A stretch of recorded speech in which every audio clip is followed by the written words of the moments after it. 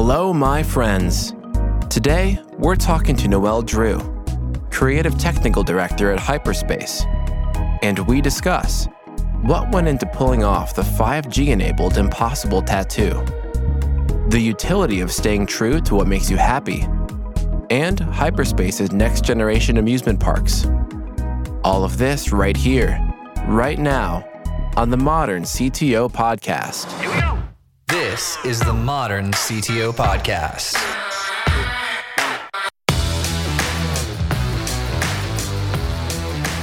The thing that caught my eye, like what you were doing, you built some sort of tattoo machine that you can do remotely. Like originally it's for brain surgeries and you adapted this type of idea for tattoos.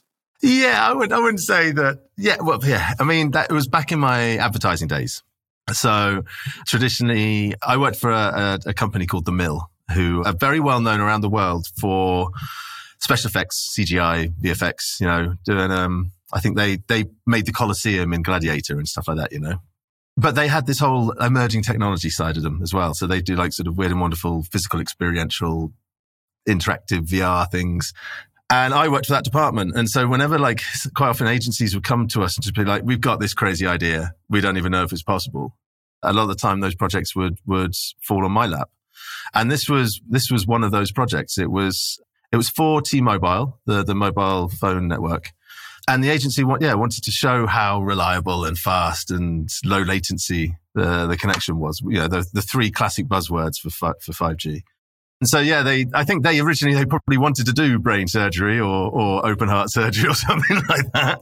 And I don't know who it was who decided that was probably a little bit too much for a TV ad, but the decision was made to go for something a little bit low risk.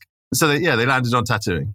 And so it came to me. And I think when it first came to me, it was during lockdown. And I'm just on a video call like this, and they're just like, no, we've had this crazy brief come in and we've got to tell them yes or no in 3 days. So I have no background in tattooing, none whatsoever. I have a tattoo now. I felt like I had to as part of the project kind of thing. But at the time, I didn't know anything about it. And I had 3 days to just sit there. I couldn't leave. I couldn't go out and talk to people or whatever and try and do some research or go and watch someone being tattooed or anything like that. We're in lockdown. And I had 3 days to kind of be like, I suppose if you did this and then you did that and that bit I know about and that bit I don't know about, but I'm pretty certain I could work it out. Yeah. And 3 days later, I was just like, let's do it. Let's go.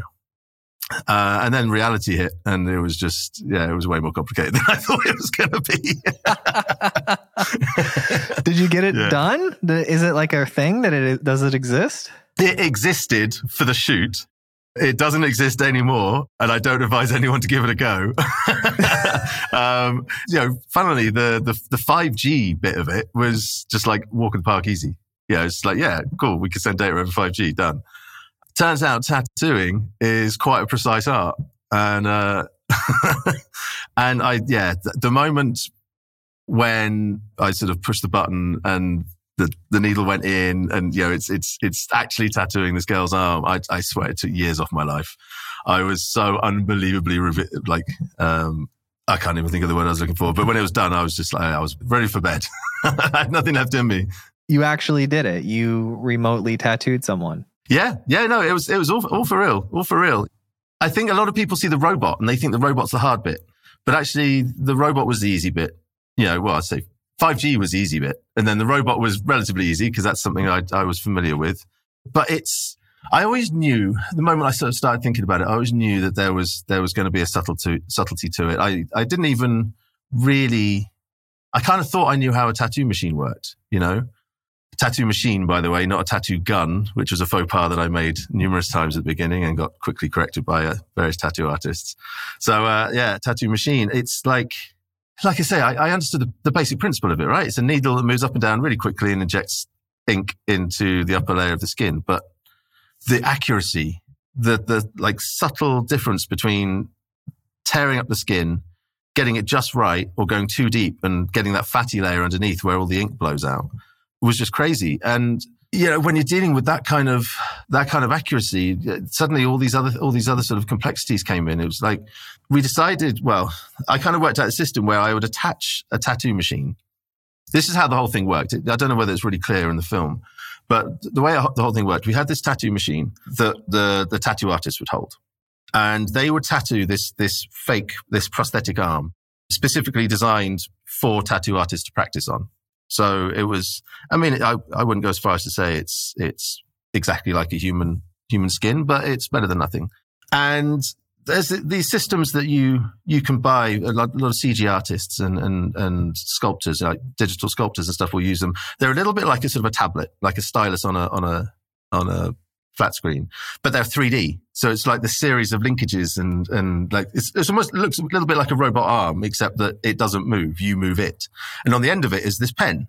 So it knows where you're moving this pen in a 3D space. And I was like, well, that's perfect because that's accurate. So I basically created this bracket that then mounted the tattoo machine to this stylus. And I knew that if the stylus thought that the pen was here and the tattoo machine's down here, then with a little bit of sort of angular offsets and basic geometry, we would know where the needle of the tattoo machine was. So that was that done. I knew where the needle was. Now I needed to know whether the needle was touching the arm. So that's when we had to take a 3D scan of the arm. And actually the contact of the needle to the arm was never actually sensed in reality. We had this virtual model of the arm in software, and we had the position of the needle in software. So in actual fact, when the needle touched the skin, it was actually the software that said that the virtual needle had touched the virtual skin, if that makes sense. Mm-hmm. Stop me if I'm rambling. Digital or losing twin, you. Right? Yeah, exactly. Yeah. So then we had that bit solved. We knew when the fake arm was being tattooed, and then we basically took that, effectively that sort of 3D position and angle of the needle, effectively sort of unwrapped it so it was flat, sent it over the 5G network to the robot that had also taken a scan of the girl's arm, and then it took that data effectively and rewrapped it around her arm so we knew where the needle had to be at what angle and everything to make connection with her arm. But yeah, no, it was terrifying. She genuinely was the first person. Yeah, it's not like we tested it on loads of people and then we just said she was the first for the film. Like I didn't test it on myself. It wasn't tested on anyone. She really was the first person to go underneath this thing, which made it even worse for me because I had this responsibility, especially seeing as what I'd seen what it had done to a whole bunch of vegetables previously. I don't know how, if you're familiar with butternut squashes, if you cook with them much, but they are a tough vegetable. They are hard. I mean, you struggle to cut through it with a kitchen knife. And yet we were using a butternut squash because it had sort of similar curvature to a forearm. And this robot arm would just plow the needle right through it, just like it was butter. It was terrifying. But she was so calm. Unbelievably calm. A lot of people who've seen the film think that it was fake because there's no way someone would be that calm whilst a robot is tattooing them remotely. But she totally was. It was amazing. What was the tattoo of? It was kind of like, do you know what? It looked a little bit like the logo of a popular surf brand. It was like sort of a single line, sort of triangle, sort of a mountain that then turned into a breaking wave. Okay. She was all up, into sort of the big outdoors. And I knew the limitations of this system, so if anyone wanted like a beautifully graded portrait of Elvis, that was never going to happen, But a single line that just went in, did its thing, and then came out, that was achievable. So yeah, that's what we went for. So did you draw it? Did I draw it? Yeah, were you controlling the stylist that was tattooing her? Hell no. No, we had a tattoo artist. Oh, okay. I mean, just holding the tattoo, just understanding the kind of speed that the needle needs to go at and all sorts. I mean, there was no way I would be able to do that, let alone the actual artistic requirement. Right. I can't draw at all. So it would have been a horrible mess for a number of reasons. Well, it's clear that you're very creative and you also have deep technical knowledge. How did that come about? Like, how did that happen in your life?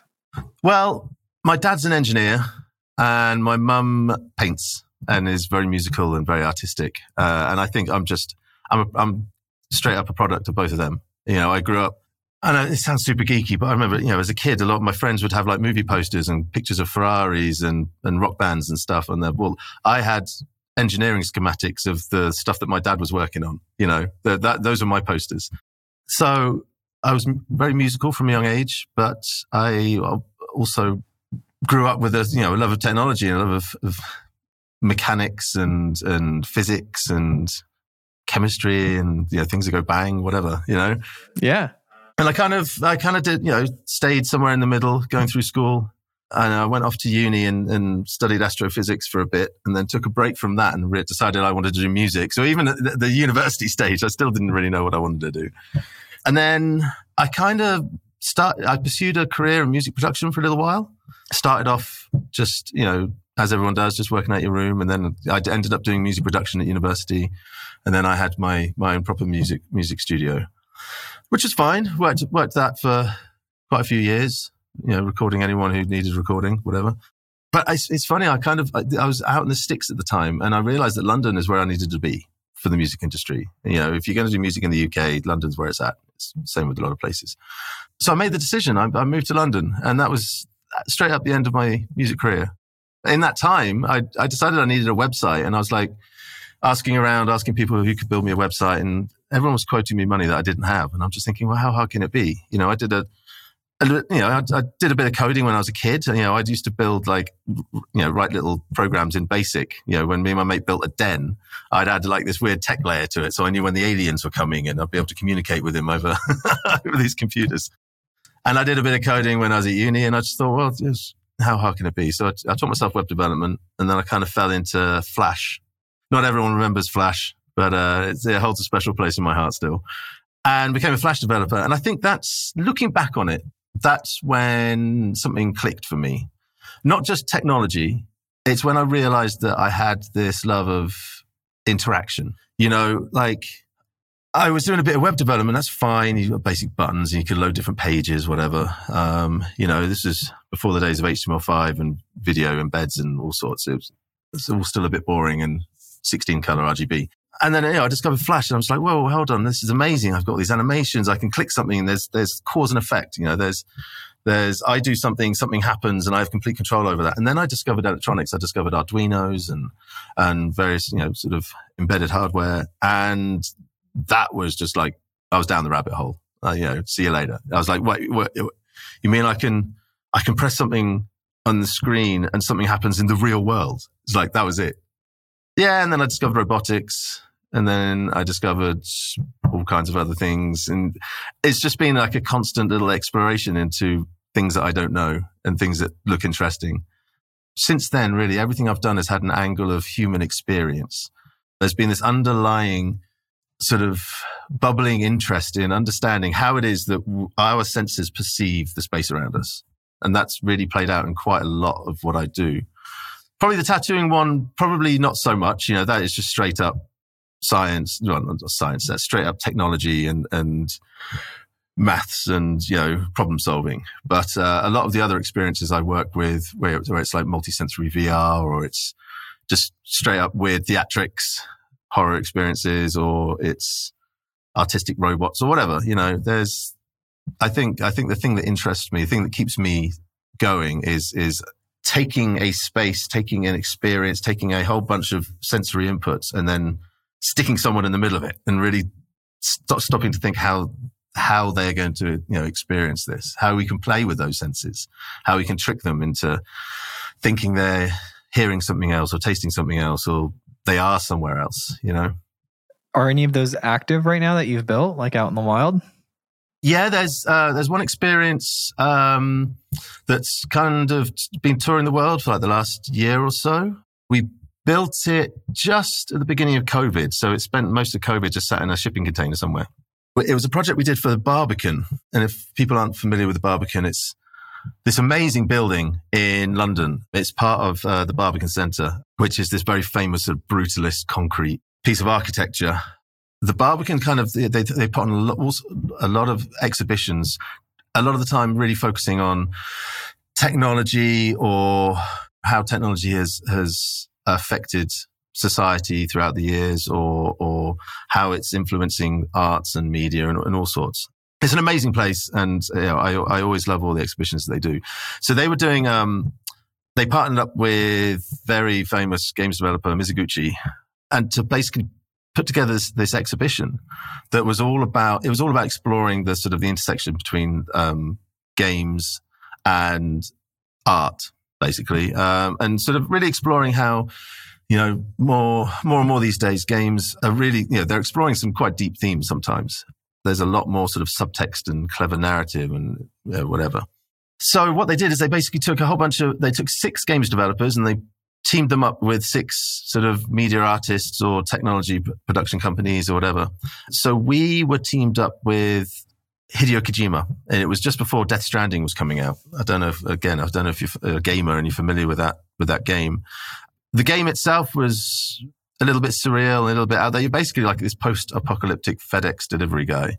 The whole game is about connection. It's about, restoring connections between communities, but also sort of metaphorically building connections. There's a lot of references to time, energy, matter and antimatter.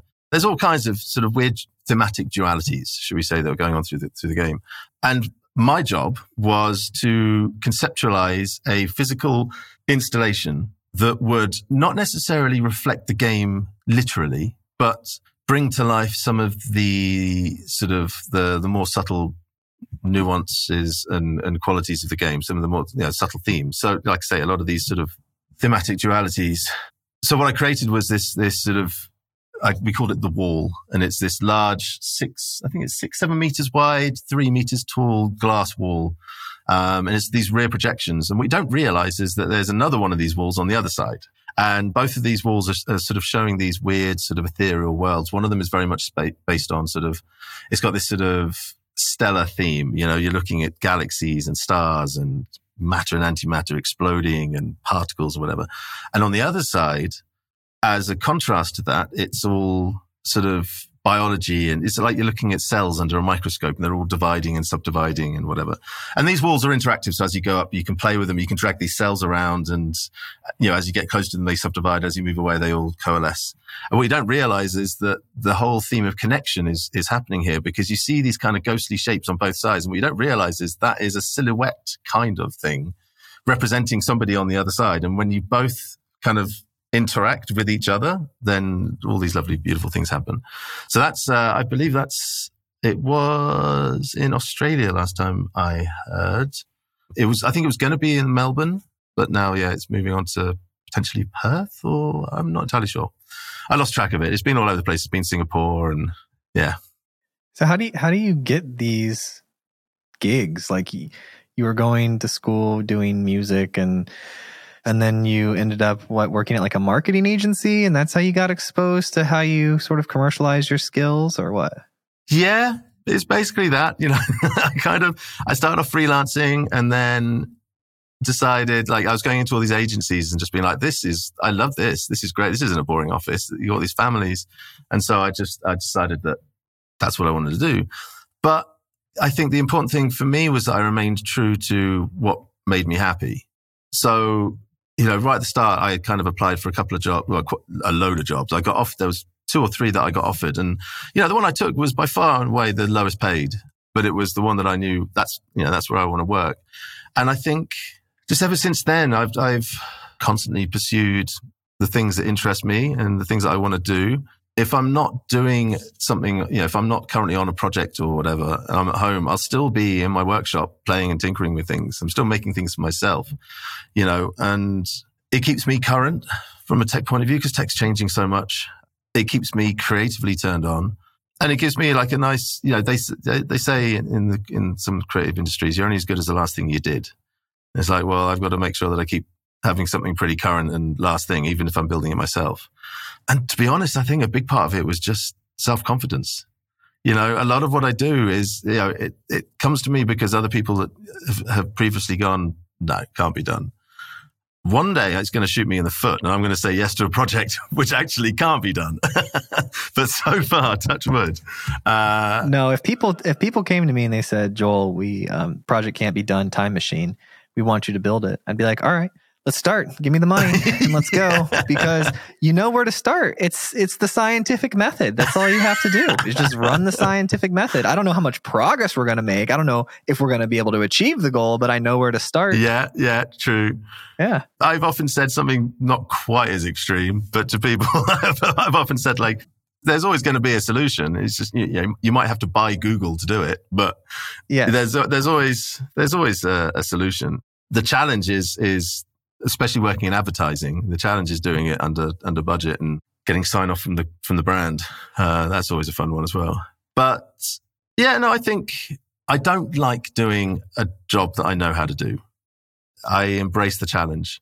And I'm very realistic with things. But I think because I've spent years just being endlessly curious about a whole bunch of stuff, I'm not an expert in any one thing. I'm just endlessly curious about, I'll read something, I'll play around, I'll pull some parts out, I'll test something in the studio. And as soon as I'm just like, okay, cool, I understand that enough to know that if I needed to in the future, I could implement it. And then I move on. And I think what that's done is given me this weird, broad kind of, not skill set, but just enough knowledge that when a project comes in, I could give it a pretty good gut check. I can kind of go, I don't know how to do this, but I'm pretty sure that it can be done. And I think that's the key to a lot of the projects that I've been able to succeed in. For the most part, generally, when I sit there, stare into space for a couple of hours and kind of come up with a solution in my head, for the most part, it's usually that solution that gets implemented. It's very rare that I have to go back to the drawing board and be like, no, I've got to start again. That didn't work at all. Yeah, well, when people get good at that, when you get good at figuring out how to do things that are hard to do, then sort of like in engineering, when you learn one language deeply, it helps you learn other language. Like you understand the concepts and the principles are similar and you can apply it to different languages. Like you solve several hard problems. You understand like the principles of how to solve hard problems, how to get through things, how to figure out how to know what you don't know. And when you get those skills, then it's easy to deal with it because that's your specialty. Your specialty is dealing with hard problems. Yeah, exactly. And I want to be absolutely clear here that I've realized up until now I've talked about all these projects like it was me and I did everything. And it's like it was 100%. Yeah, no, like we talk about skill set. One skill set is knowing what I know and knowing what I don't know. And so, like, what I was saying earlier about how it's, I trust my instinct and I trust my gut a lot. A lot of that is by working around such amazing people. Working at the Mill, I was surrounded by incredible 3D artists and technologists and such a variety of people. And so when this project came in, I'd be like, well, I don't know this, but I know he does. And I know he does that. And if I could build this team around me and, I could sort of point it in the right direction, then with the support of everyone else, we can bring this thing over the line. I'm trying to think of the last time I did a job where it was just me and I can't, What are you working on now? So right now I am creative technical director for a company called Hyperspace. We're based out here in Dubai and we're a company that we build theme parks basically, but not theme parks like roller coasters and water rides and stuff like that. It's kind of like immersive, experiential tribute to hype culture and the metaverse and all things that people queue up for, basically. So there's a lot of references to streetwear and street fashion and music and art and design. Yeah, that's it. It's a large ticketed attraction. One of the first of many. So you go to it like physically. For sure, yeah. So it's kind of like one of our creative directors sort of refers to it as the front end of the metaverse. You go there. It's a physical thing. You buy a ticket, you go in, you get a wristband, and you experience this space. I've done something like that. Yeah, in Orlando, Florida, right before COVID. My wife and we went up there. And we were at, I think it's called Disney Springs. So it's not exactly like inside. It's like this area outside of Disney. There was this thing that you could do, this immersive experience, and you would get like a gun. It's America, so you get a gun, and you put this headset on and this vest on, and then they walk you through, and then they sit you in this thing that almost feels like a roller coaster, and you go through this experience, and then they're like, you're seeing one thing through your AR, like you've got these goggles on, so it's completely virtual, and they're walking you in these patterns, and then they'll like blow heat at you with like flames, so you can actually like and they coordinated everything up with what you're experiencing digitally. It was this incredible experience. And I think there was like 6 or 8 people like on our team, and it probably lasted anywhere from like 3 to 7 minutes. But it was so cool. When we got done with that, I told my wife, I was like, that is awesome. Like, I want to do a 1 hour one of those, you know? Yeah. So I actually did an experience. Again, it was a real big one for my sort of career path. This was back in 2017. It was for Corona, and it was just that it was a multi-sensory VR experience. So, but you weren't ushered. You were free to kind of walk through this jungle, and and when the God rays came down and hit you on the neck, you actually felt the heat on your neck, and you felt the sunrise, and all of that.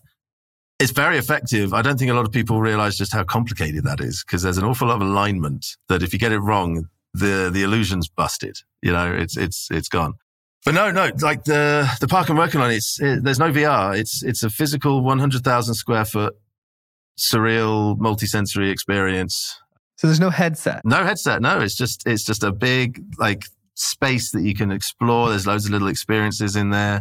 Yeah, it's just 100,000 square feet of weird, trippy temple to hype culture. It's going to be in the center of Dubai. When is this happening? We're hoping to launch at the end of the year. So it is full steam ahead. Yeah, it's crazy times. So it's kind of like taking every project that I've ever worked on individually, and then doing them all at the same time, but 5 times as many. It's full on. There's a lot going on. But there's lots of sort of parks and experiential, immersive sort of places you can go, and there's a couple of brands, a couple of sort of studios, should we say, that are doing quite a lot of these now, especially in the States. One springs to mind. But there's a whole layer to what we're building here, which is, it's exciting. It's innovative. There is a augmented reality layer to this physical park. There's a blockchain layer to this physical park. We're really embracing, I think, not just the buzzy bits of blockchain, shall I say, but there's a core underlying technology that isn't talked about so much, I don't think, these days. Everyone's very quick to talk about like NFTs and cryptocurrencies and, buying land in the metaverse. That's the big thing the last couple of days, isn't it? Oh, yeah. Yeah. I didn't do it. I didn't get into NFTs, and I didn't get into that. And one of my friends did in a very big way. Right. And made and lost a ton of money. So I got into it just a little bit. Now, I want to know real quick, are there pictures of this 100,000 square feet, or is it all under wraps? It's pretty under wraps, yeah. Okay. It will be revealed to the world sooner rather than later. But yeah, for the time being, we're keeping it pretty close to ourselves.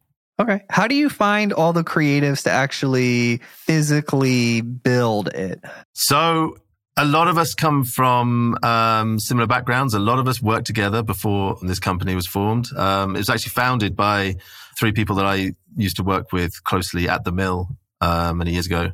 Yeah, they kind of they started this amazing project. They had this vision. They've just been sort of cherry picking people that they know they love working with, and they know is going to sort of not just get the job done, but have the same sort of vision, same sort of approach to work. And a lot of us have worked together. There's very few people that have come in that are complete strangers to everyone, and we all just sort of come together in the heat of the desert to build this sort of future take on traditional parks. That is really, really cool. Yeah. Is there a mailing list? How can I get informed of when this thing happens? You know what? I think it's so under wraps, we don't even have a website yet. That's how under wraps it is. We're launching at the end of the year. We've been building this thing for years and years and years, and we don't even have a website yet. But House of Hype, that's the name. Keep an eye out for it. Okay. Now, is there anything else that we didn't cover that we want to make sure we touch on? Not really. I mean, I had a whole run of those robot jobs. I did the tattooing one. After the tattooing one, I shaved someone with a straight razor on the top of a mountain.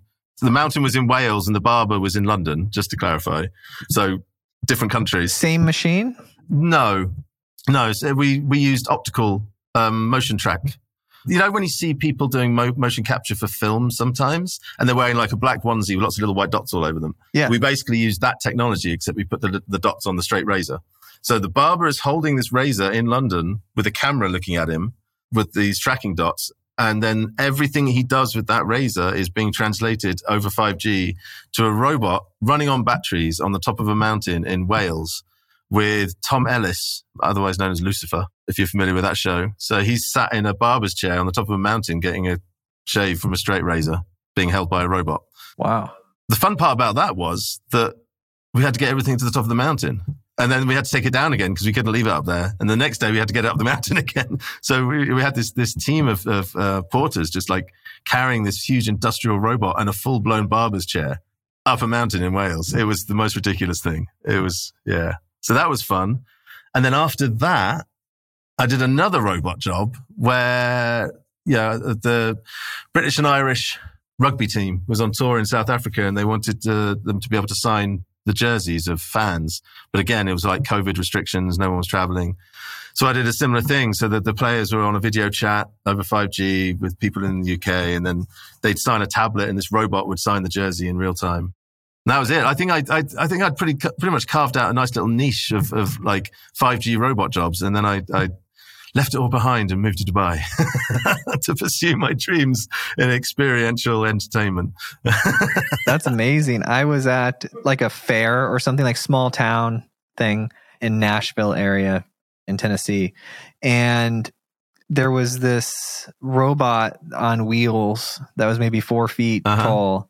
And it was driving around and it had cameras on it. And there was a person remotely somewhere else, like in an air conditioned room in another state or something, that was like talking and interacting with the kids, and it could give them a high five and it could turn around and it could do all of this stuff. And I just was like, that is so cool. Because I can just imagine like 50 years in the future. Not even right? like, have you seen anything from like Dubai Expo? Did you see any of that? No. So they had like legit like little robots just driving around. In fact, they had one. There was lots of different sorts of robots. Some of them were kind of like short, dumpy little things. They're only a few feet high, and the kids could go up and talk to them. And then you could press the buttons, get directions. They deliver food for you. And then you had like these slightly taller, slightly angrier looking robots that would like tell you off if you weren't wearing a face mask. They'd literally be like, honestly, they were like little robot police. They'd be like, I am security, please get out of my way, sort of thing, just trundling along with their things and telling you to wear your face mask. It was very weird. I felt sorry for them, actually. These robots got a lot of abuse, especially from the kids who were just like punching them, hitting them, kicking them. But they took it all. But yeah, I mean, who knows? That could have been an army load of people all sitting in a back room remote controlling it. But I don't know. Like, they felt pretty real to me, mainly because they didn't work very well. I think if they had been a human controller, they would have been a little bit more responsive. It was the fact that they definitely had limited functionality made me believe that they were real. I just imagined, like, I knew it wasn't AI because they were asking the kid's name and they were saying like, hi, Arian, hi, John. I was like, man, if you could make this thing like a little more nimble, you could put it in, you could put an army of these or a fleet of these in like elderly people's houses to help care for them and such, because they had like all the basic movements that you would need. Obviously, it was not polished and it was not something you would put in someone's house, but you can see how close it is. If every aspect of the problem chain, it exists, like the solution exists. It's just hasn't gotten small and congealed, and business hasn't happened around it enough for it to actually be something that's in everyone's house. But I think it's you just need to take one look at the Boston Dynamics stuff. Oh yeah, the stuff that's coming out of that little think tank is just it's getting to the point where it's a little bit freaky. You see these tests, right? Don't you? Where the biped standing and they're like kicking them to try and knock them down. And the way they react, you start feeling really sorry for them. Yeah. It's funny how quickly technology can take on a personality. I mean, I have this, there was this one time I was working on this robot arm and it wasn't a complicated one at all. It's really quite simple, just a bunch of servos that would directly attach to the linkages. And I just had it kind of bolted to my bench next to me. I've written some software and, every developer knows you write a little bit, then you test it, then you write a little bit, then you test it, then you write it. Everyone knows that. Not everyone does it. I definitely don't do it. I go all in. If I'm on the flow, I'll just write it. And so I had this chunk of code and I just uploaded it to the robot thinking I knew exactly what it was going to do. And this thing, so I didn't think of getting standing back or getting to a clear space or anything. And this thing just suddenly comes alive, shoots up, shoots out, swings around and gives me the biggest black eye, like slaps me right around the face. And it's just, it's just this massive like metal linkages and everything. And it's my own fault. It's my code. This is an inanimate object. And yet I stood up and I was like, screw you. And I'm going to go make a cup of tea. When I come back, I'm going to reprogram you and you're not going to know what's hit you. And even now I have this robot arm amongst all my other various bits of robotics and stuff. I've got this thing sat in my studio. And whenever I need a robot arm, I look at it. I'm like, no, not using you. You're going to beat me up again. Dude, that is great, man. I got to check out, you said it was called what? Dubai Expo? Yeah, the Dubai Expo. So, you have the international, you have the expos. Every few years, a country will put on this big show and it's like a big, extravagant kind of like celebration of where all countries are at in terms of like technology and arts and culture and whatever. So the one that's just been it was supposed to be the Dubai Expo 2020, I think it was, but COVID pushed it back. But yeah, I mean, they just built this incredible space in the middle of the desert. And when I say space, if you imagine a triangle, an equilateral triangle, and each of the sides is something like 2 kilometers long, that's the footprint of this venue space that they built. And it's all these pavilions and amazing experiences. So every country goes in and they get their little plot. It's a little bit like the Wild West where you got the main street and everyone's got their plot and they build whatever they want kind of thing. And it's just an opportunity for countries to go in there and just sort of do kind of like a trade show stand, but they take it to a whole nother level. Like, it's crazy, some of the buildings that were made and some of the experiences that were made.